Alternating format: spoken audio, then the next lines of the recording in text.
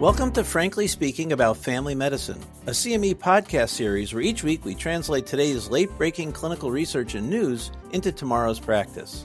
I'm Dr. Frank Domino, professor in the Department of Family Medicine and Community Health at the University of Massachusetts Chan Medical School and editor-in-chief of the 5-Minute Clinical Consult. Be sure to follow the link in the description after today's episode for more information about today's article and to claim CME credit. This podcast is brought to you by Pri-Med. Jasmine is a 45-year-old female with hypertension and obesity who recently recovered from COVID-19. She reports that she wasn't hospitalized but came close. It was scary, and she wants to make sure she's around for her children for years to come. She's going to get vaccinated but wants to know what else she can do to improve her overall health. Her resolution this year is to get in better shape, and she doesn't exercise. She's interested in finding out what you recommend to help her live a long, happy life. Hi, this is Frank Domino, and joining me this morning is Marianne Montague, Doctorate of Nurse Practitioner Studies and instructor in the Department of Family Medicine and Community Health at the UMass Chan Medical School. Good morning, Marianne. Good morning, Frank. Jasmine is like so many patients. I'm so glad she's now going to get vaccinated. But we want her to be overall in much better health. What do you recommend we can do to improve her risks for heart disease? So that's a great question. So, according to the CDC, heart disease is actually the leading cause of death in the United States. I know in the past couple of years we haven't heard as much about that, but coronary artery disease is the most common cause of heart disease.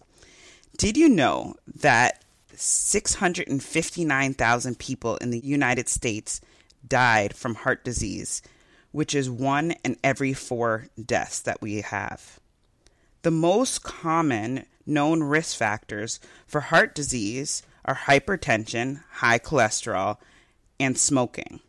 While there also is diabetes, being overweight and obese, unhealthy diets, physical inactivity, and excessive alcohol use.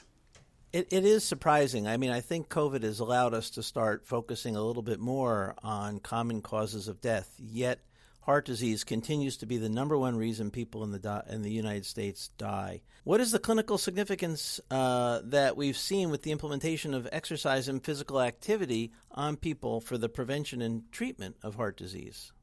Well, it's been widely studied that exercise has been found to have improved health outcomes.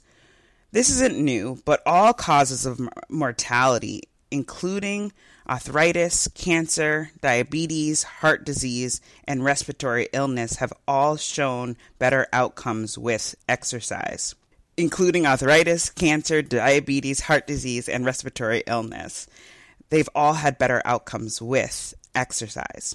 Physical activity and exercise is shown to be more effective than many drug interventions in secondary prevention of coronary artery disease, and even better in prevention of stroke, heart failure, and diabetes for secondary prevention. In the Sanchez-Gomez study, it is found that for those with coronary artery disease were engaged in an exercise-based cardiac rehabilitation program, they had 27% reduction in mortality compared to those who had the usual care.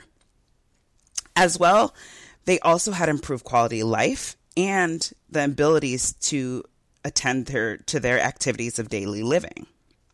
Physical activity impacts cardiovascular disease risk factors, which plays a role in primary prevention as well as secondary prevention for cardiovascular disease. I mean, I think this paper is really quite exceptional, and I think it's somewhat frustrating to me that I know our facility eliminated its cardiac rehab program because it wasn't as cost effective as they had hoped. But boy, here's an intervention we can prescribe that's covered by most, if not all, insurances that has a huge impact on the prevention of future adverse outcomes. So I really feel strongly that cardiac rehab is a fantastic tool, especially for secondary prevention.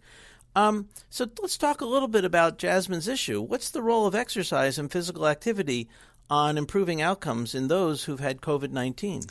So it's been seen that individuals who've had a higher severity of illness with COVID-19, it's particularly due to the presence of risk factors, especially cardiovascular risk factors such as hypertension, diabetes, obesity, or coronary artery disease, among other comorbidities.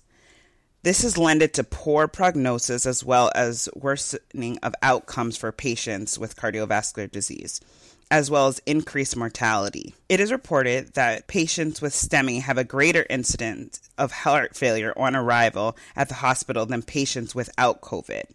That's 31.9% versus 18.4%. It is important that during quarantine, individuals stay physically active and participate in regular physical activity to help preserve their overall cardiovascular health. There are significant benefits to routine exercise in helping in prevention of many environmental threats, including, but not limited to, viral infections such as COVID-19, as well as other bacterial infections that individuals might experience. While we know Jasmine recently had COVID, this virus impacts everyone in different ways. Some things that may have contributed to the severity of Jasmine's symptoms and also to her recovery are her comorbidities. As we know, she has hypertension and obesity and is in a sedentary lifestyle, as well as not being vaccinated. These are all things that impacted her.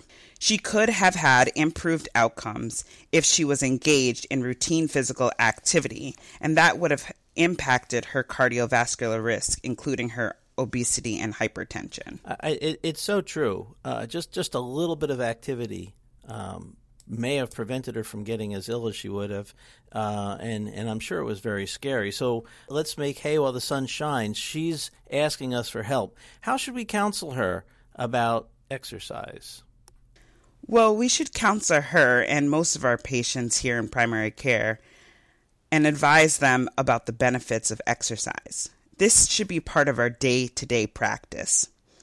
To encourage our patients to engage in regular exercise, according to the CDC, an adult should engage in 150 minutes weekly of moderate intensity aerobic activity, like walking, in addition to 2 or more days of muscle strengthening, or it could look like 75 minutes of vigorous intensity, like jogging or running, in addition to 2 days of muscle strength. Exercise and physical activity is crucial in preventing and controlling a problem that is not only significant in the United States, but globally.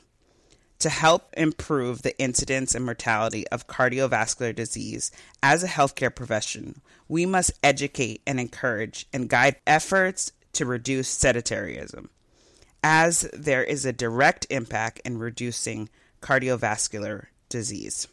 You know, as a healthcare provider, I look at different ways to encourage patients to be physically active. It could be simple things like parking farther away from their location. It could be things like taking the stairs versus the elevator.